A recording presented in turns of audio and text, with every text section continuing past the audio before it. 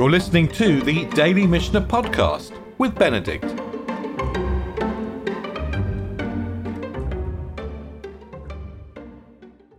But we've said before that somehow the laws of the intermediate days of festivals and the laws of mourning are intertwined in the tractate of Moed Katan. And the reason is not obvious. Perhaps it's because some of the restrictions on a mourner, a mourner doesn't really do any work that's not essential. So some of the restrictions on a mourner might be similar to the restrictions on Chol HaMoed, when similarly we don't do any work unless it's essential. So maybe there are parallels, maybe there are other philosophical parallels as well. There's a sort of a stopping.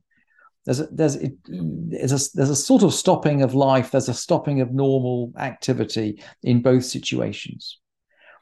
Anyway, we've already seen, as we've gone through the tractate, that issues of mourning keep on popping up in the tractate, as if it's in the background of the minds of the rabbis as they're teaching the tractate.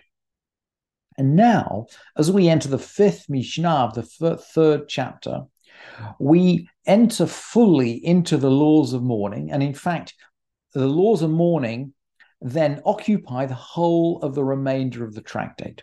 So from this Mishnah, the tractate is engaged not with the laws of the intermediate days of festivals, but with the laws of mourning. And just as we've said, the festivals and the period of mourning, these laws are kind of intertwined. The Mishnah actually begins by talking about the intertwining in time if a death occurs just before a festival. In other words, if a festival interrupts the period of mourning. That's how the Mishnah will begin. So in other words, it begins with the intermingling of festivals and mourning. Hakoveret meito shlosha yamim korem laregel batla hamenu gzerat shiva. Someone who buries his dead 3 days before a festival, the degrees of shiva are annulled from him, i.e., he doesn't, as soon as the festival starts, the shiva stops. And by the way, today we don't interpret this with the 3 days. So in other words, today, even if someone buries his day on the day before a festival, the decrees of shiva are annulled. He doesn't sit shiva. The Mishnah continues, Shmona, 8 days. But lahamenu gzerat shloshim, 8 days before a festival, the decrees of the shloshim are annulled for him. The secondary mourning period of 30 days stops. Mipnei she'amru, because it said, Shabbat ula ve'eina mafseket, Shabbat counts in the counting. When the Mishnah uses the word ula, which literally means to go up, the Mishnah means to be included in. So Shabbat ula ve'eina mafseket. Shabbat counts among the 7 days, but it doesn't interrupt. The 7 days carry on after the end of Shabbat. Regalim mafsikin ve'einan olen, while festivals interrupt, but they don't count. So in other words, the festivals interrupt, but they interrupt the Shiva, but they don't actually we don't count them. And Rabbi Eliezer then goes on. Rabbi Eliezer is going to make a tiny change to this halacha about counting. Rabbi Eliezer says, Misha charav beit hamikdash atzeret k'Shabbat. From the time the temple was destroyed, atzeret, that is Shavuot, is like Shabbat. Now, I don't think he's saying Shavuot is like Shabbat in terms of how we observe it. But Atzeret is a really interesting festival because it's only 1 day. Or it's 2 days in diaspora, but in principle in the land of Israel, certainly in the time of Rabbi Eliezer, Rabbi Eliezer is living in the land of Israel. He's living in Yavne. So for him, Shavuot is one day. So what does he mean Shavuot is like Shabbat? He means he means it's treated like Shabbat in the sense that it counts but does not interrupt.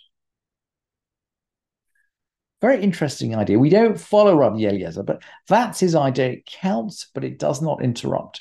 And why does he say this? Well, before the time that the temple was destroyed, even though Shavuot was only one day, you could actually bring the sacrifices, the Chagiga, you could bring the festival sacrifices for Shavuot for the whole week. So Shavuot in some way extended out for the whole week. And actually nowadays there are some people that don't say Tachanon for the whole week after Shavuot for this reason. When the temple stood, Shavuot in principle had a sort of extension over the whole week. But of course, after the temple is destroyed, Rabbi Eliezer says, Atzeret, Shavuot is just one day. And so he says, okay, that's like Shabbat. And Rabban Gamliel, he's a contemporary of Rabbi Eliezer, says, Rosh Hashanah v'Yom Kippurim karalagim. Rosh Hashanah and Yom Kippurim are like the festivals. In other words, that the festivals they interrupt, but they do not count. And the sages are going to come and have the last word. V'chachamim omrim lo k'divrei zeh v'lo k'divrei zeh. Not like this one, not like the other one, but rather Atzeret karaglim. Atzeret is just like the festivals, and Rosh Hashanah and Yom Kippur are like Shabbat. In other words, Rosh Hashanah and Yom Kippur count, but they don't interrupt. And this is the halacha in the Mishnah. And this is, by the way, not what we do today. So now we consider Rosh Hashanah and Yom Kippur just like festivals. But this was clearly not the halacha in the time of the Mishnah. What happens? So let's go back now to Chol HaMoed. What happens if there is a death on Chol HaMoed? And mourning is slightly it's slightly reduced. Interesting, by the way, that the Mishnah doesn't tell us how mourning is carried out. The Mishnah seems to assume that people know how to mourn. I mean, it's very interesting. Look at the first Mishnah in the Talmud, which is the beginning of Brachot. Me'ei matai korin shma ba'aravit. When do we read Shema? In the evening time. So the Mishnah assumes that we already know how to read Shema. The only question it's interested in is, well, okay, when is it read? Now, and maybe that's obvious because the idea of reading Shema is already there in Chumash. And here it's the same thing, but of course, mourning is not specified in Chumash. So somehow the Mishnah knows that its audience knows how to mourn. But it doesn't necessarily know about the adjustments to mourning on Chol HaMoed. So he explains, Ein korin v'lo cholsin ve'ein mavrin. They don't tear, that means tear their clothes, nor bare their shoulders. Cholsin, they used to wear their shirts kind of a bit like sort of trendy girls do now. You know, today it's very trendy to wear your shirt kind of off the shoulder. So they used to push their shirt off the shoulder. Ve'ein mavrin, and that we don't provide the special meal for the mourners. Eila kovrav shel met, only except for the relatives of the dead. And so clearly the circle of those who used to mourn in the time of the Mishnah was much wider than today. So today the mourners are the relatives of the dead, right? But in those days, there was, if you like, a wide circle and a small circle. And the wide circle would not carry out all these things, whereas the small circle would. Eila krovav shel met. Ve'ein mavrin eila mita zkufa. Ve'ein mavrin eila al mita zkufa. And the meal, the comforting meal that the mourner eats. The mourner is not supposed to provide his own food. The community provides food for him, certainly on the first day, on the day that he buries his dead. And in the time for a regular shiva, they would actually turn the couch upside down.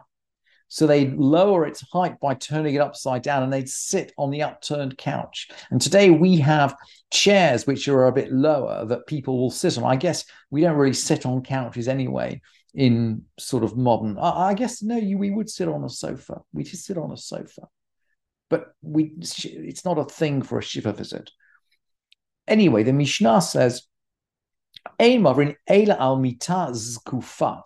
we don't lower the chair, we don't turn over the bed on Chol HaMoed. And again, I don't think this is a halacha we observe today.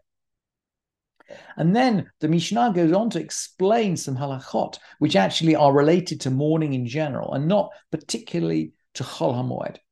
Ein molichin levet ha'avel lo b'tavla. We don't bring to the house of mourning on a tavla is, well, you can hear the word the word table. Yeah, I think it's a Greek word, probably gone from Greek to Latin through to English. We don't bring on a tavla. This is a kind of an ornate tray. Velo iskutla. I'm not on a. This is an iskutla is a kind of a glass or maybe a silver bowl. Velo kanon. A kanon is a kind of special basket. Eile v'salim, but just in a basket. A sal is just an ordinary basket, and very, very ordinary basket. And the Gemara explains that, I mean, clearly we're going to bring food to the house of the mourner. So when we say ein molichin, they do not bring, we're talking about bringing food here. And there was a time when rich people or rich mourners would receive food in beautiful decorated baskets and trays. And of course, poor mourners or poor donors would bring food in just ordinary wicker baskets. So the Baraita explains that the rabbis made a takana, they made a ruling that everybody should bring to the house of mourning food in a plain wicker basket so that the poor should not be embarrassed. And that's halacha for the whole of the year, not just for Chol HaMoed. And I guess we could, maybe that's an interesting halacha to think about today. We don't say the mourner's blessing during the festival. But we stand in a row and we comfort them, and then they send away, and then they send the public away. So we do mourn on festivals, but the mourning is slightly reduced. And we are learning from this Mishnah and from the ones that follow all of the halachot of mourning in the tractate of Moed Katan, in a surprising place in the Mishnah. Thank you for listening to this edition of the Daily Mishnah Podcast with Benedict.